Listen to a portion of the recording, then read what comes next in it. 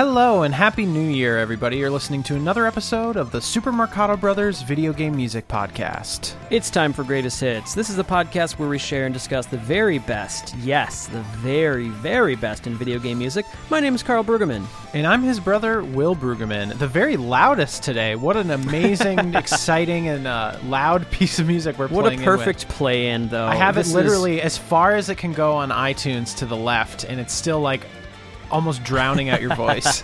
This track really wants you to be in its clutches. Yes, what a great track to play in with, and this is going to be so fun.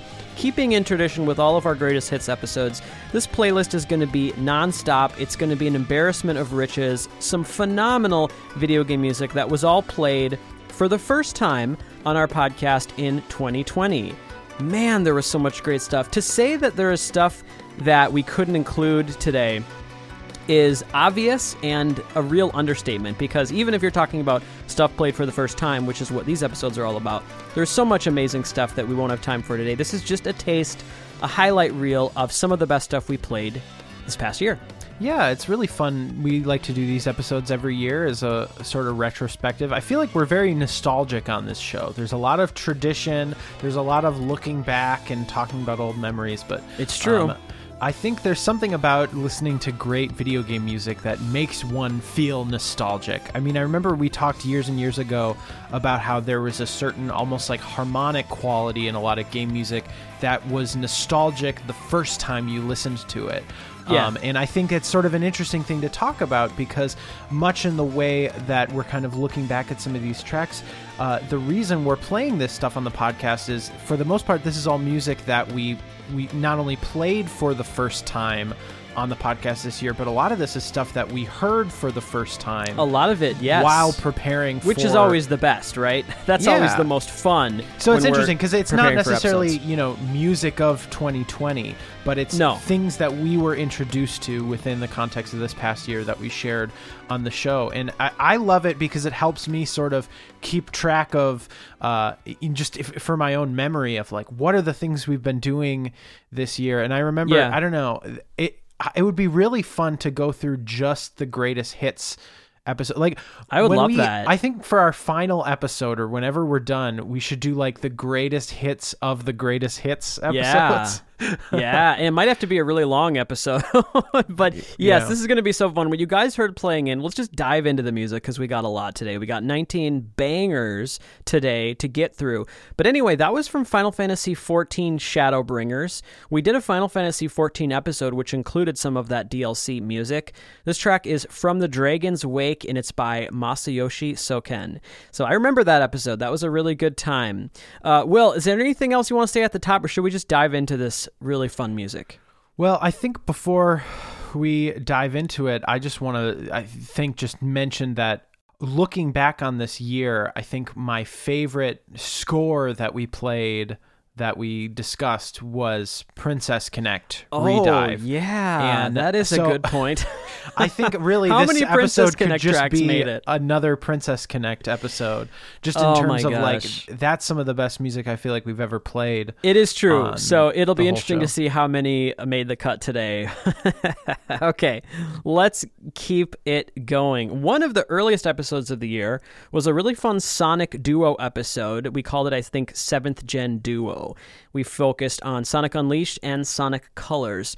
An amazing track from Sonic Unleashed that we had played for the first time is Arid Sands Night, and we're going to play that today. Let's take a listen to this piece from Sonic Unleashed. It's composed by Kenichi Takoi.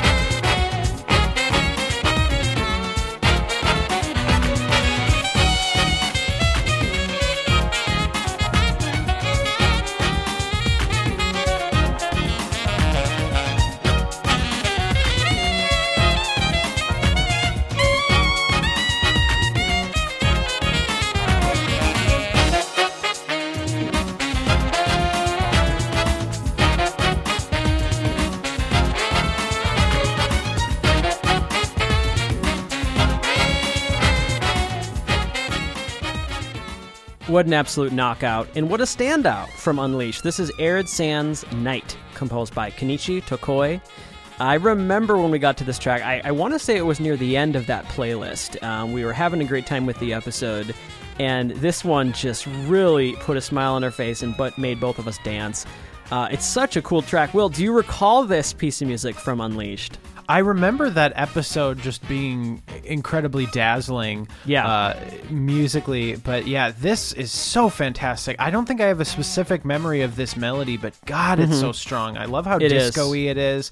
I love the production. It's kind of just enough of that Middle Eastern influence. It is a 10 out of 10, yes. If I was going to rate this, it would be a 10 for sure. Which makes whittling really hard. I love how sexy it is. I love how retro it is.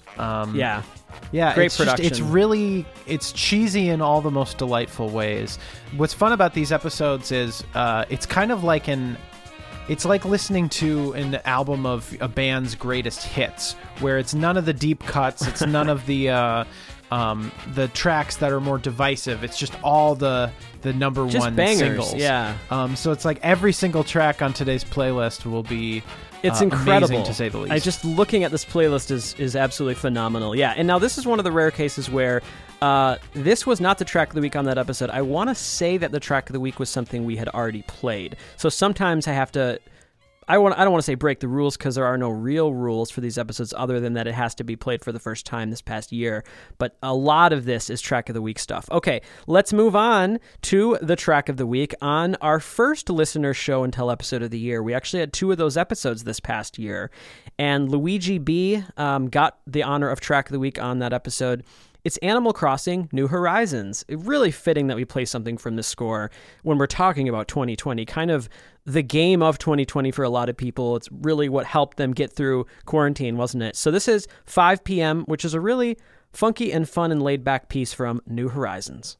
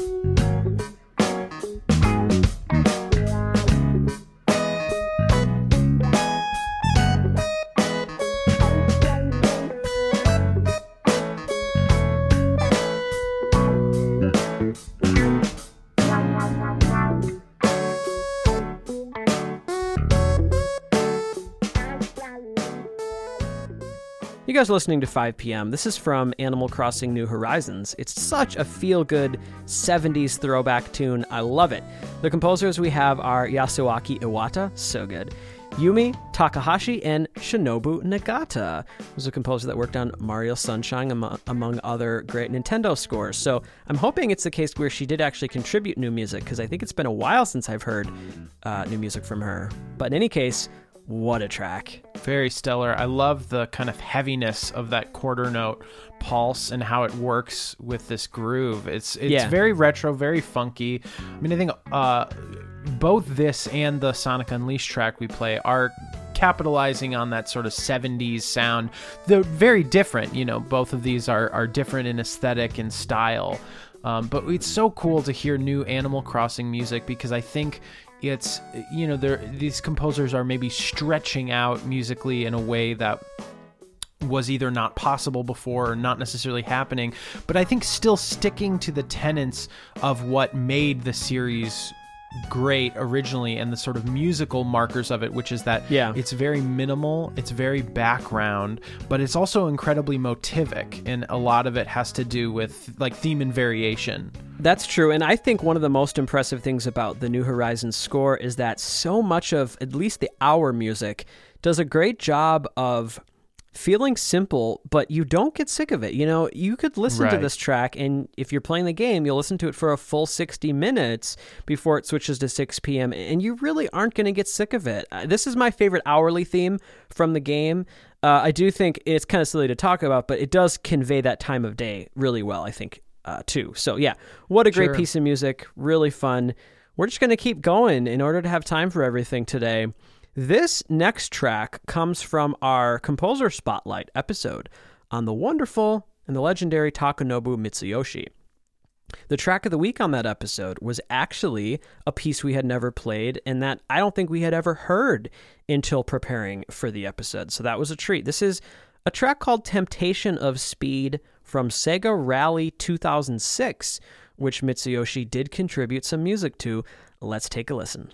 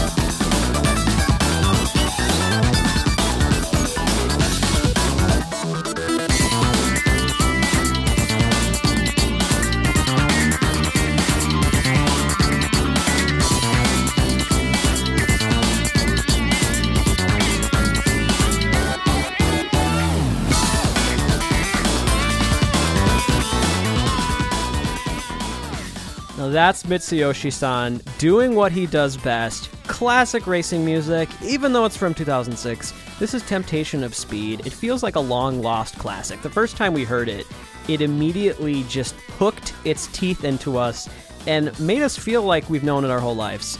So very good. Well, 15 years old. I mean, you know, that's sort of old enough to be a long-lost classic. This is fantastic. I mean, the production is so phenomenal. It's just incredibly dazzling in this sort of funk fusion style. The virtuosity of all of the lines and just the interaction of all the moving parts, that active bass line, that just really active kind of almost linear drum pattern. Yeah. Oh, it's so You know, one thing fantastic. I gotta say about our playlist is every single piece we've heard so far, this is the fourth we've heard, has had phenomenal production. And a lot of real stuff. This one is more sequenced, but the production, however you want to talk about it, has been phenomenal so far on this playlist, and I think that is going to continue. The mixing and just also, I mean, it's interesting because the lines get blurred between the different elements of kind of what makes something in a digital music environment, you know, and I think especially when talking about retro game music, these terms are become a little bit irrelevant.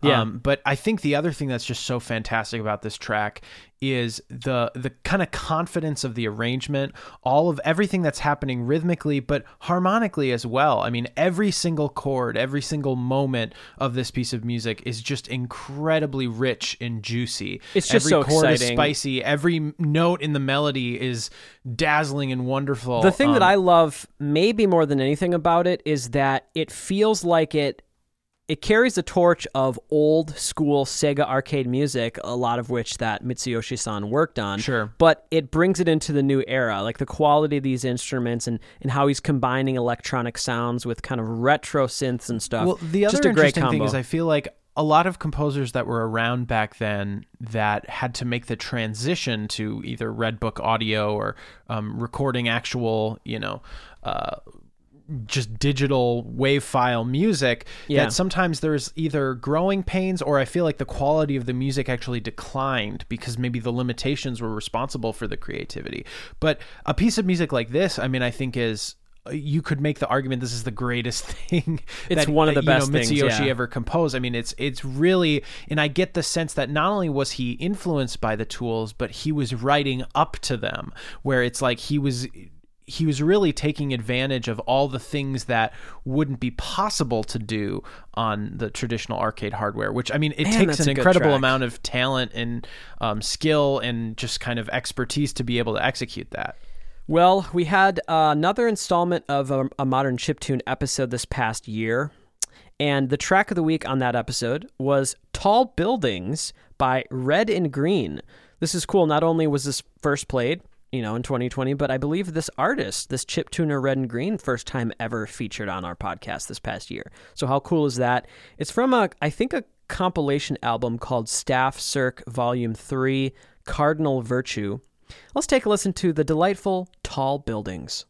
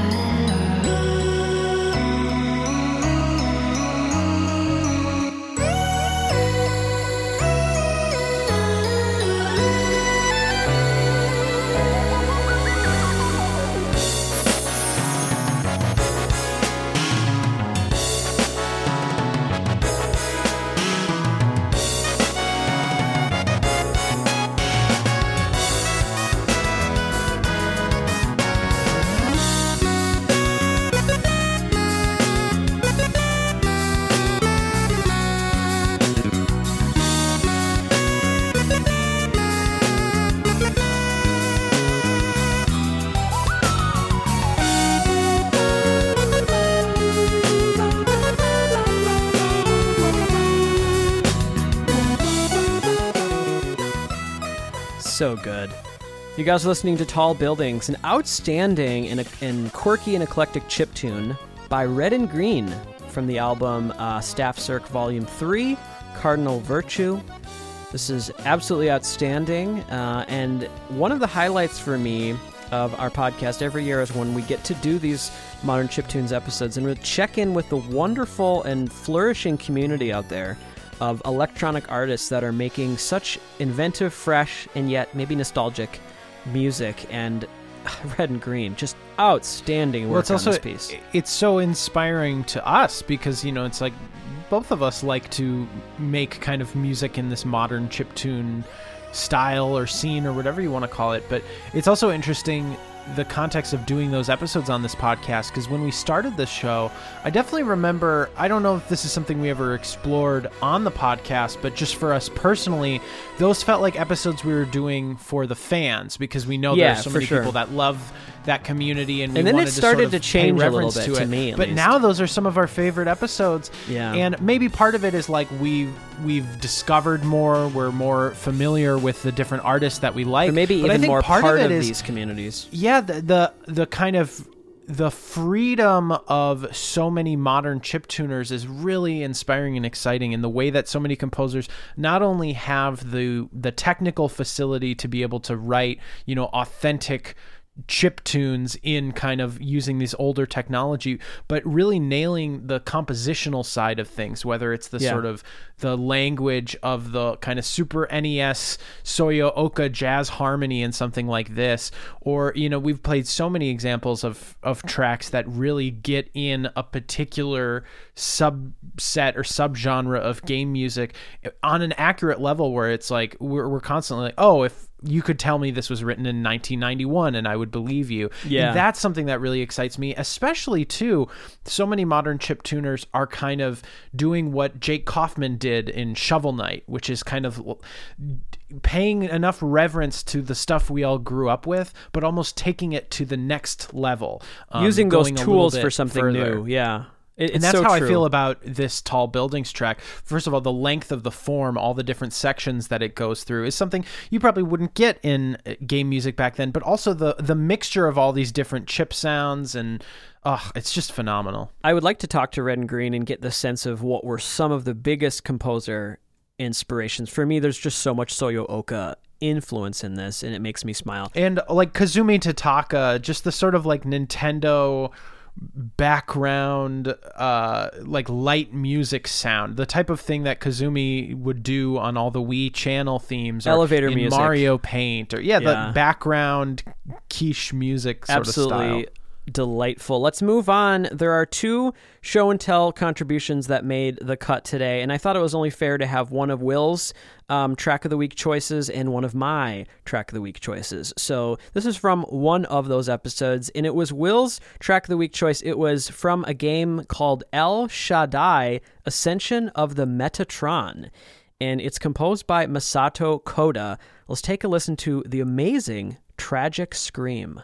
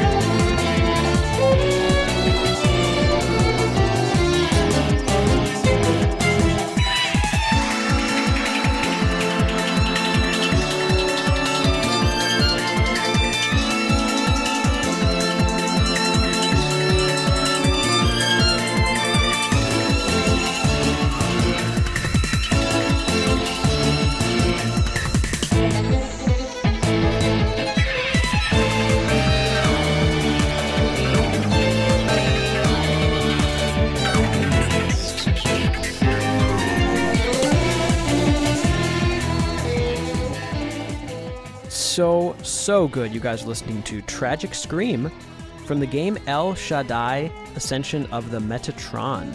This was composed by Masato Koda, and this was something that Will found for a show and tell episode. It was his choice for track of the week. I can't remember if you won this particular rock, paper, scissors match, but really glad we get to listen to this one again. This was absolutely outstanding. I was floored when I first heard the virtuosity of that violin and how it's mixed with this really modern electronic production. It's such a cool mixture. It's so at home for a modern video game, and they just make all of these kind of quirky, disparate elements work so well together. I completely agree. And I don't remember who among us won that rock, paper, scissors. I don't either, because on our website, there's both of our tracks are bolded, so I guess I was being nice. I think it's safe to say, though, that the real winner of that episode was Masato Koda himself, because what a stellar composition on every level.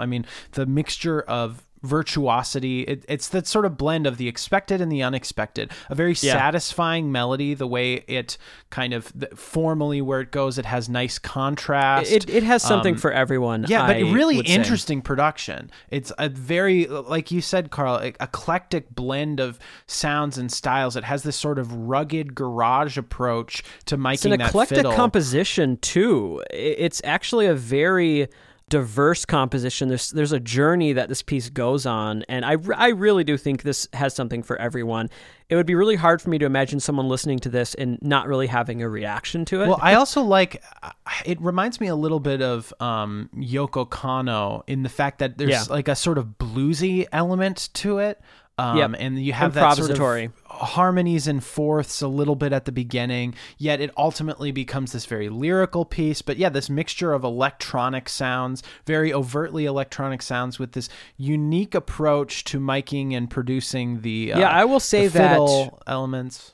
That El Shaddai is a score that we should both look back at again and maybe consider doing a spotlight. I want to give props to Carlos, because he's the one who recommended this game to me originally. Cool. Thanks, Carlos. Okay, let's move on to a Kirby piece of music that made this episode.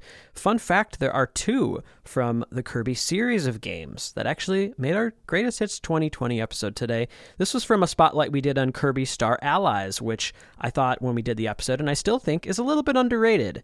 This is the track of the week from that episode. It's called Your Friends Believe in You, composed by Hirokazu Ando.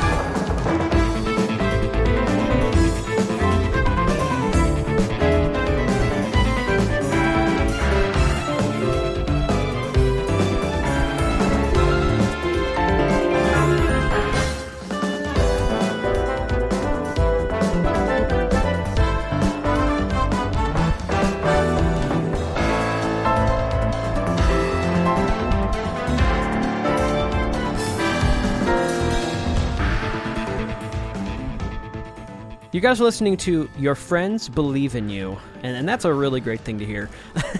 This is from Kirby Star Allies, composed by Ando, and one of the most prominent themes in this game. There's so much leitmotif, so much going back to this melody. There's variations that all feel like battle pieces, and there's even times when this melody is used in a completely different context. But yeah, this was the track of the week on that episode. It's a really outstanding modern Kirby piece because it has a lot of darkness, and to me it feels like a battle theme, but there's even some cuteness and some sweetness and some hope to it, which you always will expect in Kirby music. Definitely. Yeah, that mixture of old and new is something that the Kirby series has always done really well, and part of that is just the luxury of being able to have a relatively small handful of composers work across the entire series, primarily Ando Mostly and just Ishikawa. 2. Yeah, I mean, there are some others that come in every once in a while, but yeah, these 2 have done so much work. And I've said it before, but Ando, as of late, has really been bringing it and been kind of ushering in some ways, this newer generation of Kirby music. Well, and they're in a unique situation because they constantly have to kind of retread similar waters. So they have to kind of play their greatest hits a lot and also get back into that older headspace, which is always, from my perspective, a really fascinating thing to watch another composer do. But the other interesting thing is because, again, it's just them, there isn't this like sacred quality that I think happens when other composers come in and they have reverence for something where they sort of immortalize it and entrench it, where I feel like someone like Hirokazu Ando always strikes the right balance of, you know, he knows what makes something Kirby, but he also knows how far he can push something and is just really unabashedly creative. It's the same thing we've talked about, how sometimes the most interesting or almost like progressive music in a Mario game will be the tracks that Koji Kondo is writing, because he doesn't necessarily have that pressure. I love that. I got to make it sound like Mario. He knows what Mario is. He wants to try something new, where other composers have to sort of like prove that their stuff can hold water. It's true. Guys, this is a really big, really exciting moment, but it's time to move on to the track of the year. Oh boy, it's not going to be that big of a surprise for you guys, but it is from Princess Connect Redive. And I'll just say it now that we have 2 Princess Connect Redive tracks on our Greatest Hits episode today. And we really could have 20. That was really holding back. That was like resisting every ounce in my being to not have more. I wanted to have one from this composer, Kenta Higashioji, who really came out of the gate swinging on the score and has made some of the best video game music I've ever heard in my life. We do want to make the disclaimer that there isn't one best track for Princess Connect. So really, when we say track of the year, it could just be soundtrack score of the year. But anyway, so yes, one from him, and then also I thought it was important to have one from the wonderful Yasunori Nishiki, and there's a fun story I'd like to say when we get to that one. But this one, which we are calling the track of the year, it's going to be bold on our website, and we'll share the link of it. This is called Decisive Battle Against the Dark Star Beast, and it was the track of the week on our first Princess Connect episode. It's composed by Kenta Higashioji. Let's check it out.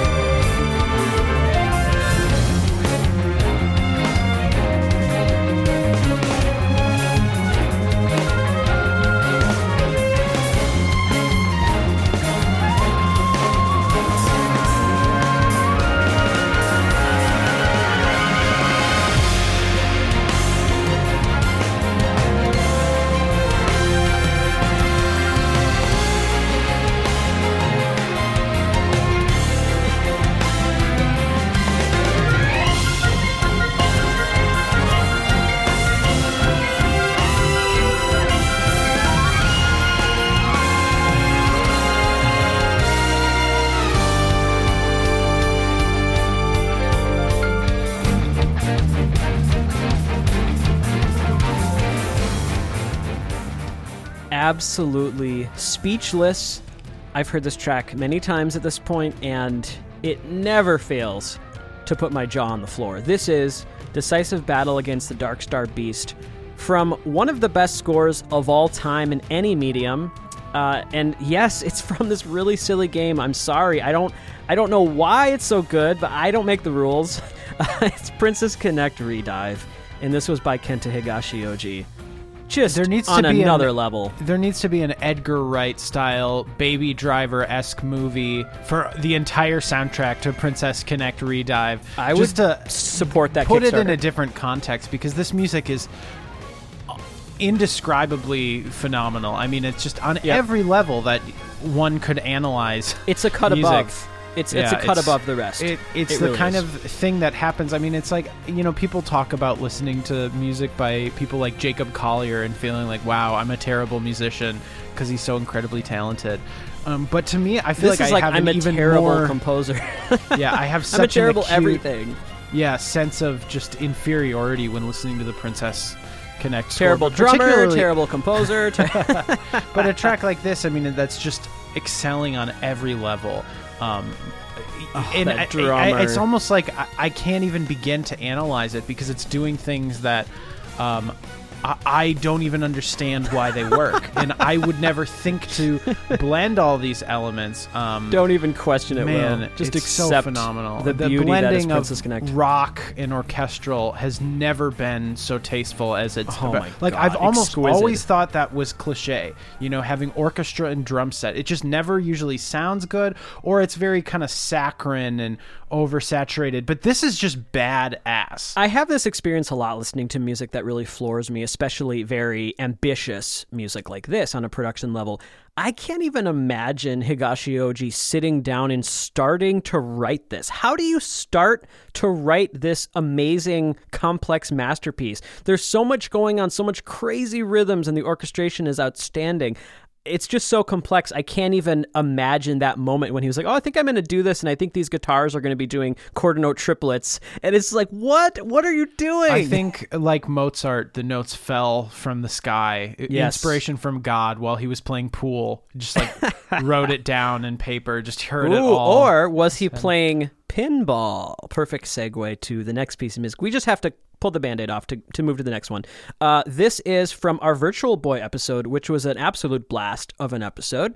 And from Princess Connect to Virtual Boy.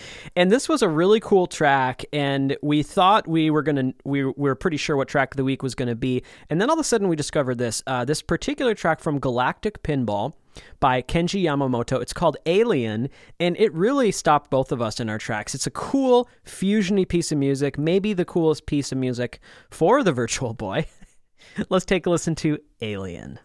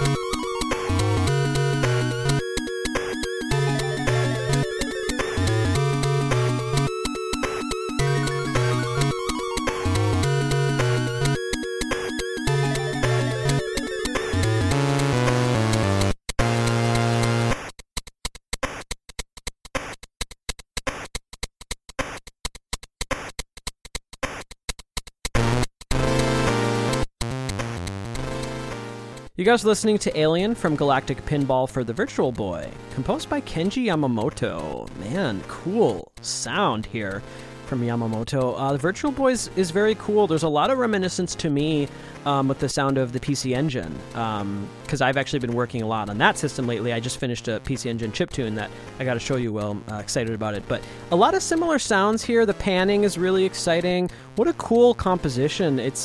It reminds me actually quite a bit of that Side Pocket GB score, that kind of fusion-y mixture that composer kind of established with that. This is so outstanding. This is so funky. There's so much to love about this. First of all, I love that sort of like, it's essentially this altered dominant chord that's like a full voice leading moving in parallel. So every single voice goes down a half step and up. Which is easy to make when you're doing chiptune music, because you just kind of plus or minus. The other thing, though, it really sounds like it evokes the quality of like wind instruments, of kind of saxophones and brass, because of how it does that. There's like that little bit of hesitation in the articulation, but there's also something buzzy about that in the synth sound makes me think of like, I don't know, Space Invaders, or it actually does make you think of like Aliens. So it's a really cool composition. And then that sort of twinkly chromatic line, it makes me think of that like thing that Alicia Keys does on You Don't Know My Name. On the piano. Yeah, I think the lyrics, she's like, and it goes like ooh, and she's just like singing ooh, but then it has that twinkle. Amazing. And that's a perfect job of capturing the emotion she's talking about, which is like being in love and just kind of being swept off your feet. Just I love that. Or the feeling of playing Galactic Pinball. I think that's what she was really referencing. Will, would you define that as word painting? How would you define that when she's using? It's almost the opposite of word painting. It's musical emotion. Yeah, it's emotional painting.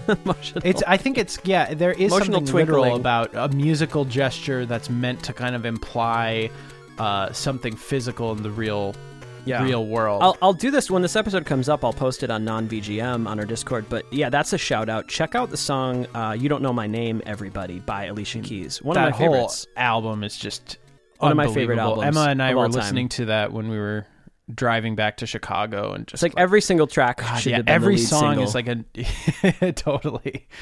And I also love in that song You Don't Know My Name, she has that sort of like long skit, or it's like she's calling on the phone so to that cute. guy. It works amazing. for me so much. You got John Legend on the background vocals there, so good. All right, let's move on to a track from Final Fantasy VII. Yes, it makes a lot of sense why it would be on our Greatest Hits 2020 episode. If you know this podcast, we finally had a spotlight on that score this past year. This is composed, of course, by Uematsu. It's a piece that we had never played on the podcast before, which is embarrassing on multiple levels. We've played, I think before we did this episode, there maybe been 3 or 4 Final Fantasy VII tracks that had been played over the years. So it's not like it had no representation, but this is one that we had never played. It's Ahead on Our Way from Final Fantasy VII.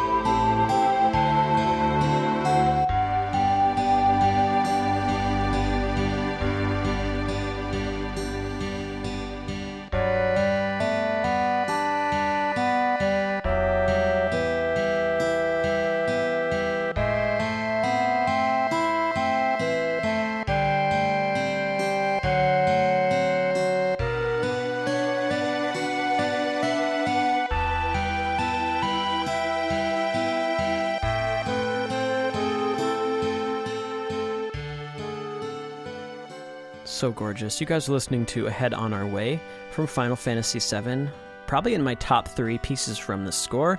This is composed by Nobuo Uematsu.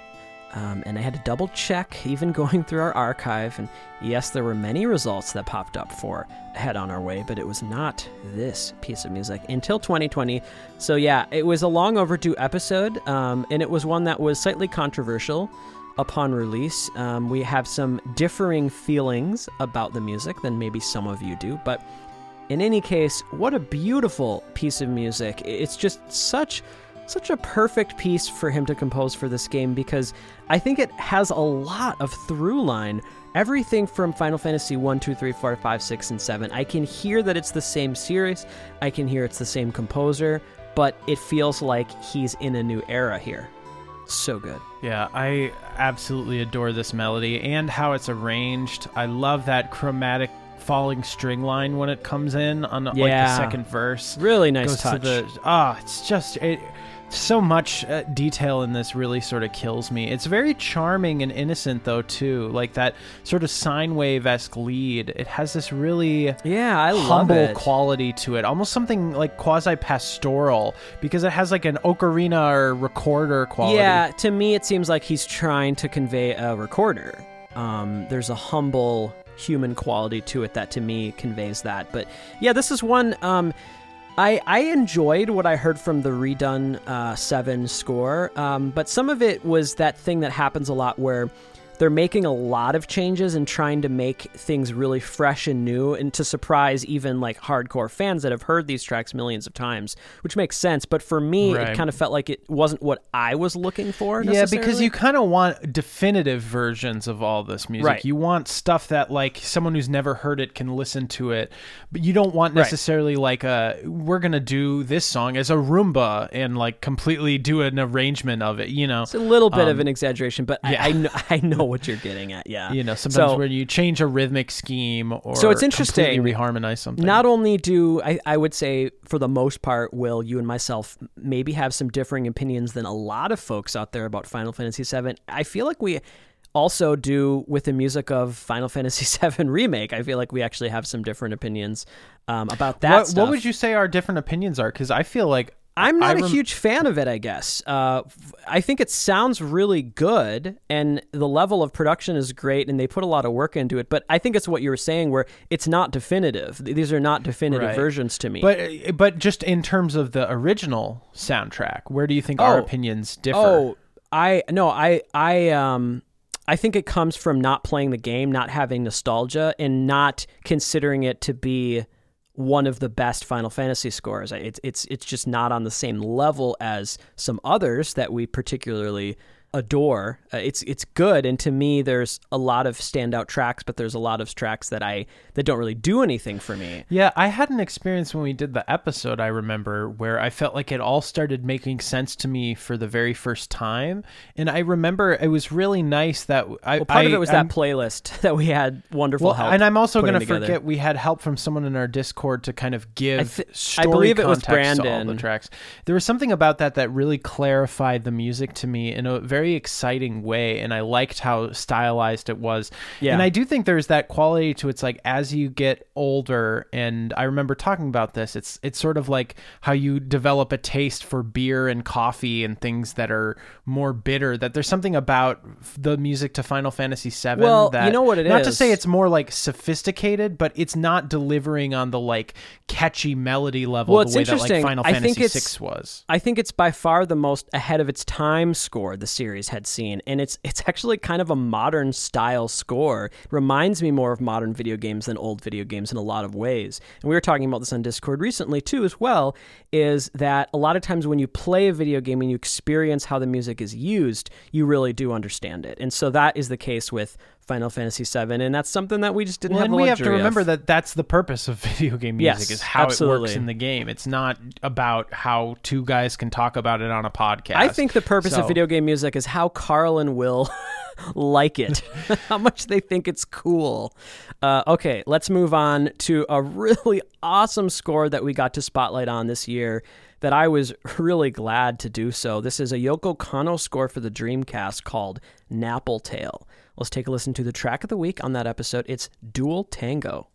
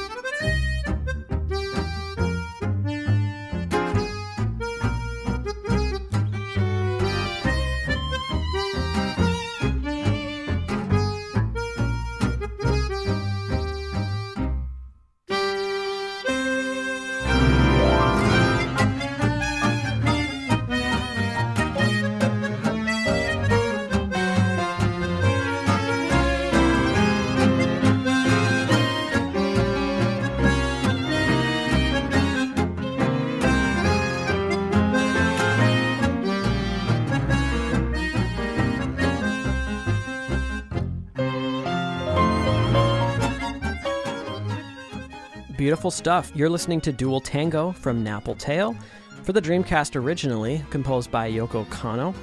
This is another one of those scores that we had tastes of in the past. I think 1 or 2 pieces over the years that we had shared. But it was a long overdue spotlight, and to me, I would still say it's kind of an underrated gem. Everyone knows Yoko Kanno and is a fan of her work. Most notably, I would say, for anime. She has done some game stuff, and this might be one of her strongest video game scores she's done. But in any case, it was such a fun episode to just kind of be seeped into her style. And this, would you define this as like a pastiche piece? Or would you say it's like a mixture of, it has part of it that's like going for a specific genre, but she's kind of being free with it as well?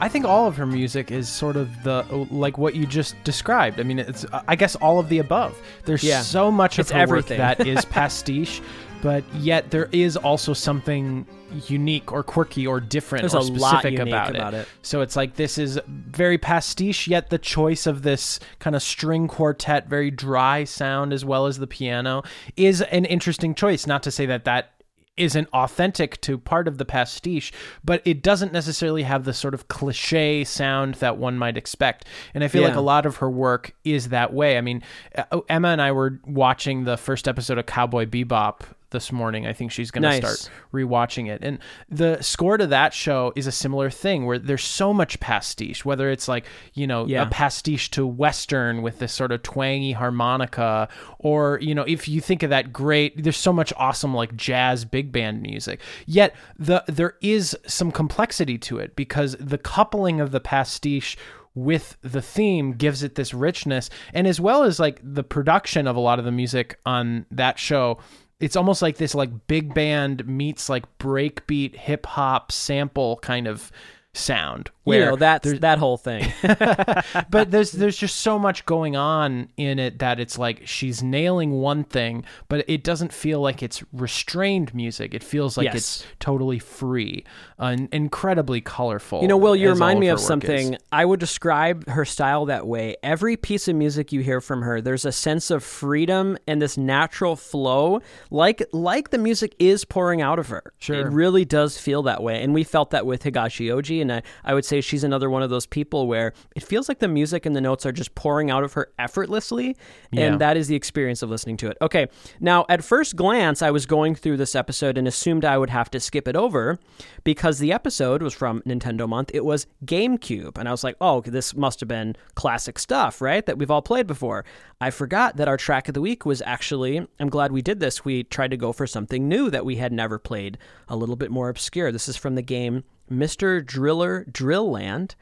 The track is called I.O. It's a really quirky, funny, awesome piece of music by Go Sheena. Let's take a listen.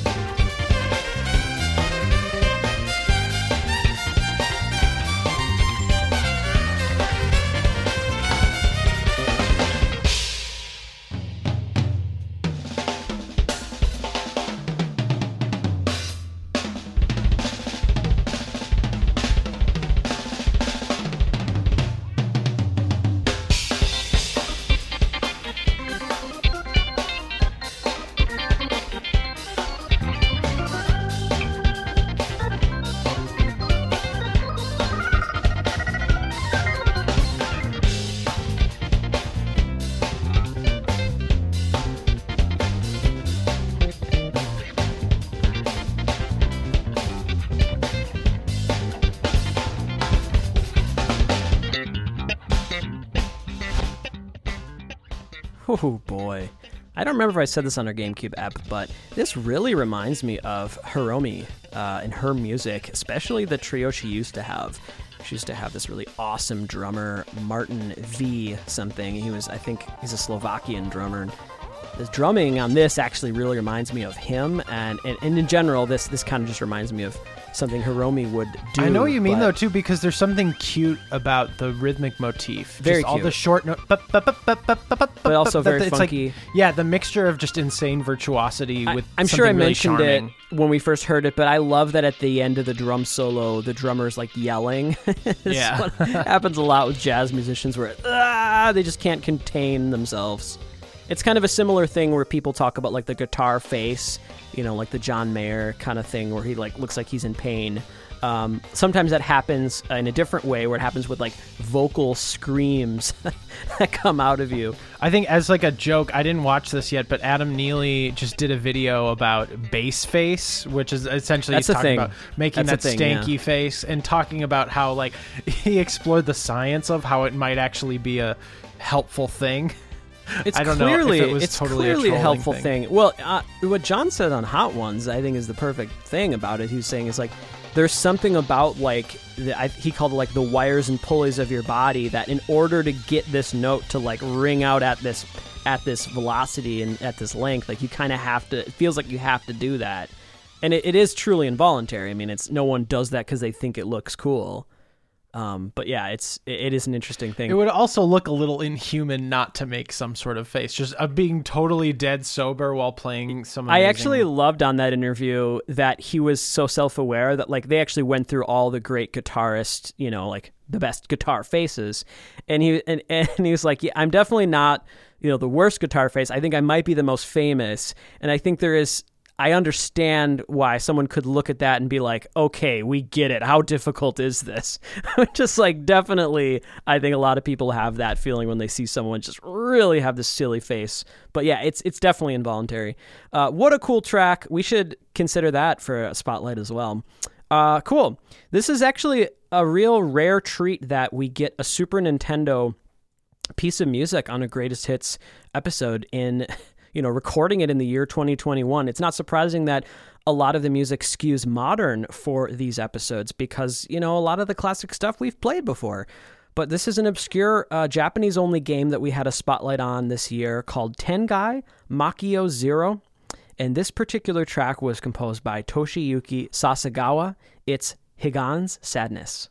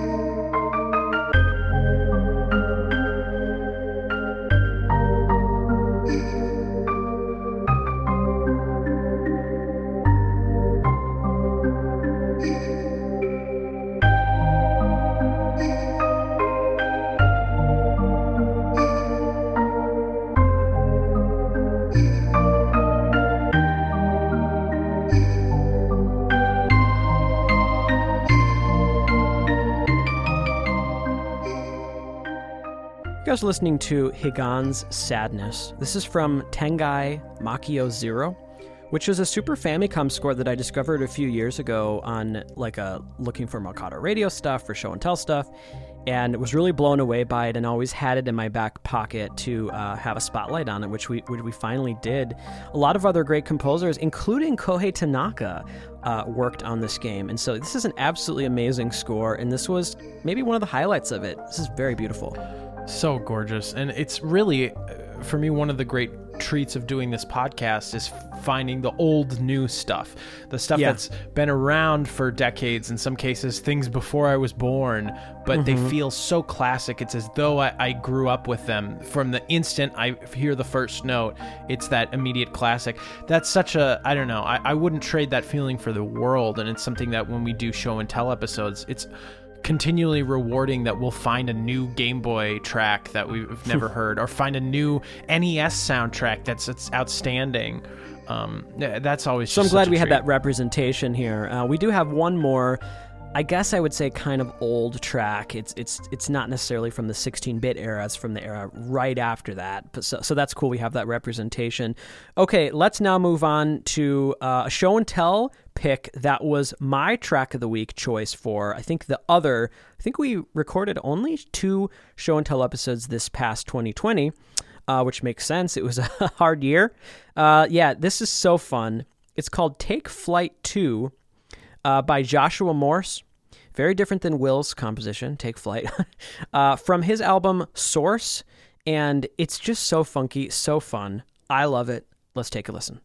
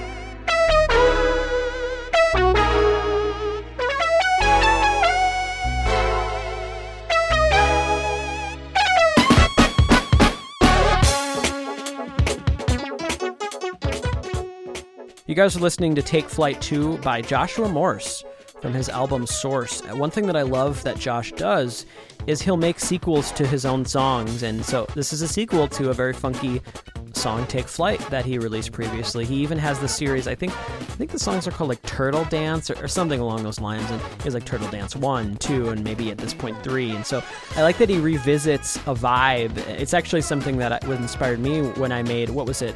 I think Inflector? I think I made a track called Still Got Sea Legs, and where I kind of went back to I hope you guys look forward to my new album, Revolver 2. Revolver 2. Yeah, it's just make sound-alike versions Eleanor of Rigby all the songs. 2, Taxman 2, all the What great would the ones. name be if you had to come up with a different name for that song? For what song? Oh, for Eleanor this Rigby. one? Eleanor Rigby. Johanna Smith. Probably like Helena Bigsby or something. That's not obnoxious at all. He definitely found the right name for that song. Yeah, this is such a funky and cool track. Yeah, God, I love how it takes a while to like understand what's going on. Well, and the guac guac guac guac guac guac guac guac guac, you know, that very nostalgic. Talk about Soya Oka, hearing that Mario Kart kind of vibes. But yeah, I love the breakbeat sound of the drums, and I love that you can even hear the sort of hiss of the compression and stuff. Yeah, I mean, this is just, it's so fun. So incredibly funky. We're playing so much awesome music today that's in this kind of groove based style. I mean, it's like they're it's true. Yeah, I think like that Tenge Mayako it's a funky Zero greatest track hits. is just a gorgeous melody. It's a beautiful sort of ballad, but so much of the music that we're playing is technically impressive as well as compositionally impressive. And that's not something that necessarily happens every single year. This year particularly feels like almost like a jazz fusion, funk fusion spotlight. This is the funkiest greatest hits we've ever had, and that leads us to our next track, which is one of the most exciting original 2020 VGM pieces of the year, from Paper Mario The Origami King. It's Red Streamer Battle, which is also very funky, also has great production, great performance as well. Let's take a listen to this banger.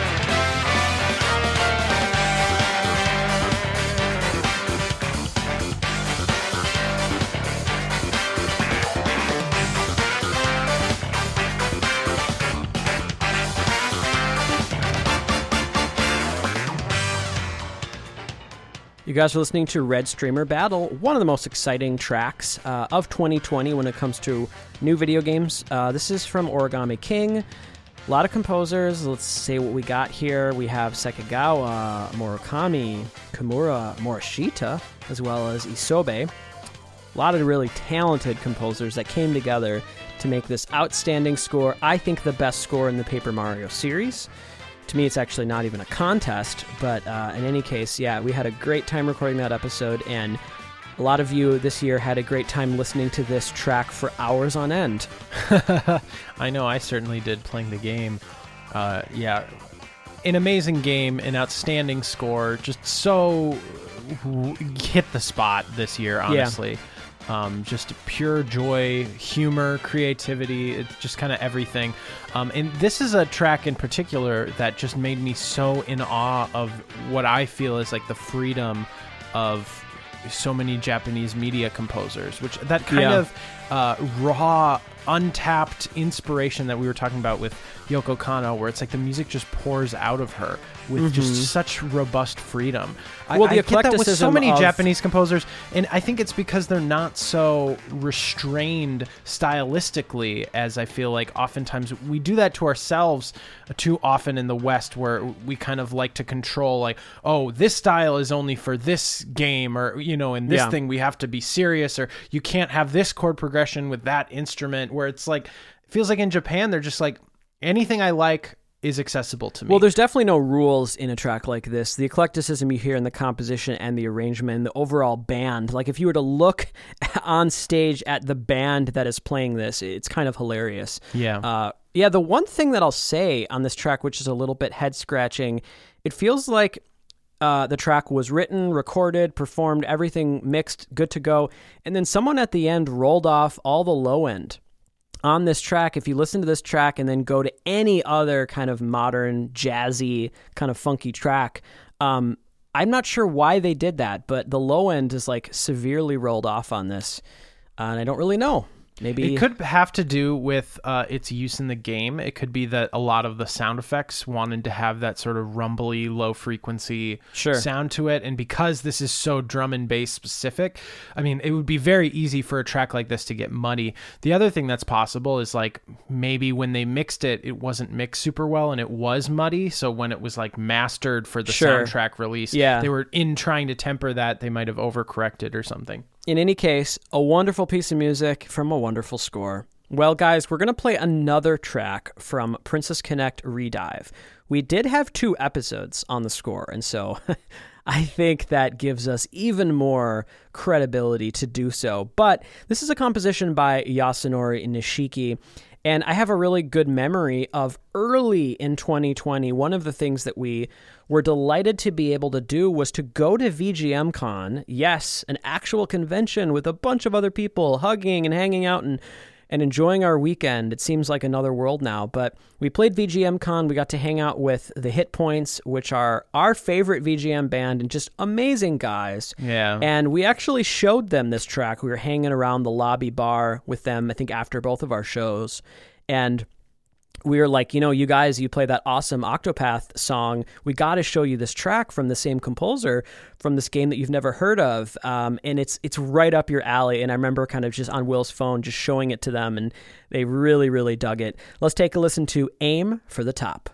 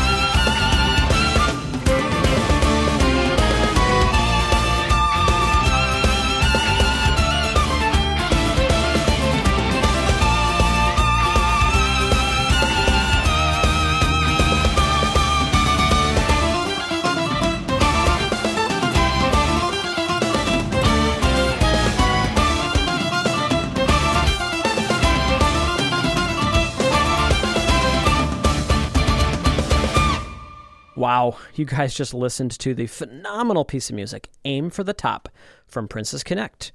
Redive, composed by Yasunori Nishiki, an outstanding piece of music, and it has many foots in many different styles, one of which being bluegrass, one of which being rock. There's a lot of folk influence to this. It's perfect for an RPG battle. It's perfect for, this would fit in so many different uses in a video game, and it's just so catchy. And the rhythmic drive of it, just the constant, really fast 16th note melodies just get you out of your chair and just bobbing along. Well, it also feels like it was made for the hit points. The combination of instruments and the kind of virtuosity of the melody itself, that just to play this tune as is requires a technical proficiency. And also just a style musically and sonically that is perfect for their group. But yeah, those guys are so cool. I mean, they're the best. That was definitely one of the highlights of 2020, was just getting to play with them. Like, I think we played after them, which was stupid. Like, whoever scheduled that is insane. That's the second time we've now played after them at a convention, and it's definitely the worst band to follow in the world because they're the best band. They're so good. But one of the things that was helpful was that we had Eli come up on stage with us and sit in with Hothead Bop, and so that was a way to to kind of bring some of that energy to our set as well. Okay. Yeah, if you're interested in hearing that whole set is up on our YouTube from VGM Con. I think in the video it's a little unfortunate because by the time Eli gets set up on the right side of the stage, you can't really see him on the video very well. But in any case, let's see what we got next here. Just a few more. We have something from... we did another episode. It was a part 2 of the GQ Powerful Pro Yakyu series of games, particularly some of the slightly more modern series of games from systems like the PSP and stuff. This was the track of the week on that episode. None of these had titles, and so I came up with baseball-related titles. This is Coming Through in the Clutch.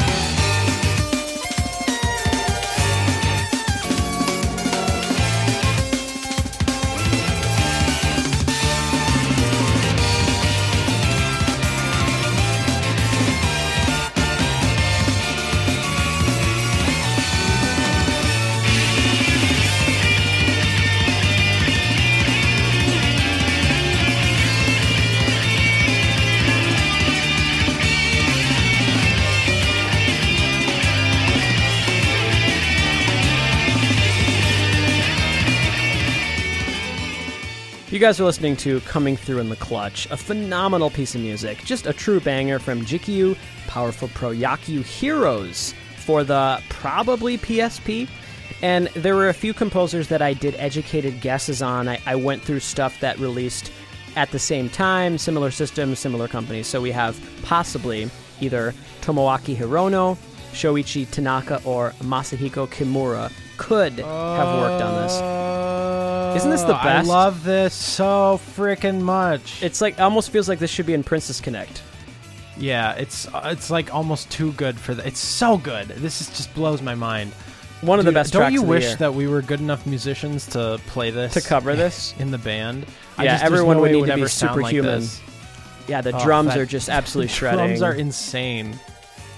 Everything's I love insane. that it sounds like breakbeat style, but it's like, it's just insane. I actually think that it's most likely a sequenced, something like totally. Addictive drums, yeah. But it sounds amazing. It sounds very real. But it's that type of pattern where it's just so incredibly soloistic and expressive. I love the chords. I love the melody. I love just how kinetic it is. This is another example that really makes me borderline upset, and I feel this way about Princess Connect, where like you hear this music more people need to hear this. I mean, the composition, the production, the detail that went into it, and really, it's for Jiku Powerful Pro Heroes for the PSP. Like, it doesn't deserve this level of music, you know? Like, this needs to be on a mainline console game that everyone's talking about. You're starting to sound like our dad. This is too good for video music. It's too good for video music. Yep. I'm sorry, but I happen to agree with him. Just kidding. Okay. All right. This is, I believe, the track of the week on our second listener show and tell episode of the year. Todd M. had the honor of getting track of the week on that episode. And it's from Xenoblade Chronicles Future Connected. It's another amazing, I guess, battle theme. Really good production on today's episode. The energy has been nonstop on this playlist here. This is Fog Beast Battle, composed by Ace Plus.